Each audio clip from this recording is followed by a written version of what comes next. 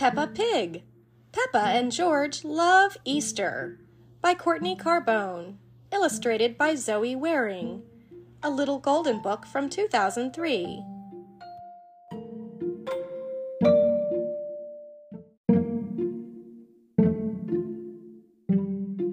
It is Easter morning. Time to dye the eggs, yells Peppa. She and George sit down at the kitchen table with Mummy and Daddy Pig.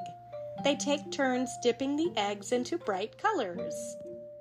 Peppa dyes her eggs the colors of the rainbow. George adds spots to make his look like dinosaur eggs.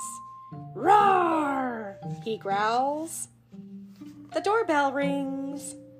That must be Granny and Grandpa Pig, says Daddy Pig. Peppa and George run to the front door to give their grandparents hugs. We're here for the egg hunt, Granny Pig explains. Hooray, cheers Peppa. The egg hunt is her favorite part of Easter. Mummy Pig carries the basket of eggs outside. We will hide the eggs all over the garden, she says. Peppa and George cover their eyes while the eggs are hidden. It is hard not to peek, so Granny and Grandpa Pig offer to help. Peppa giggles and squirms with excitement. Ready, set, go! Daddy Pig shouts. Peppa is off in an instant. She quickly notices something unusual in the clover patch. It is a big green egg. George is looking around too, but instead of an egg, he finds a dragonfly buzzing along in a zigzag pattern. Peppa skips to the garden. She finds a lovely pink egg hidden among the tulips. I've found another one, Mummy, she squeals. George races after Peppa. He spots a butterfly in the garden and watches it flutter along. The butterfly lands on a purple egg near Peppa's feet. She puts the egg in her basket.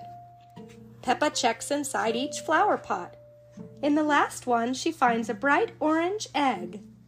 George keeps searching. He turns over a watering can, but all he finds inside is water. Peppa is still on the hunt. She looks behind a pile of rocks and finds a smooth red egg. George picks up something too, but it is not an egg. It is a friendly inchworm going about its day. Peppa and George look by their toys next. Peppa sees something shiny in her container of chalk. It is a bright blue egg. George has still not found any eggs. Peppa wants to help.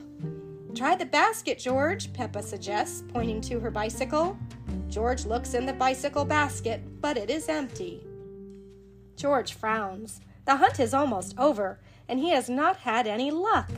Peppa has an idea. She asks Daddy Pig to lift George so he can see the whole garden. George sees a lot of eggs in the tree, but they are not the kind he is looking for.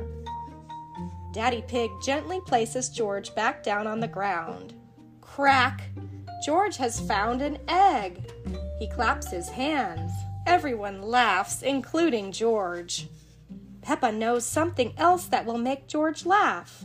She brings him over to the watering can where the ground is now slippery and wet. It is the perfect muddy puddle.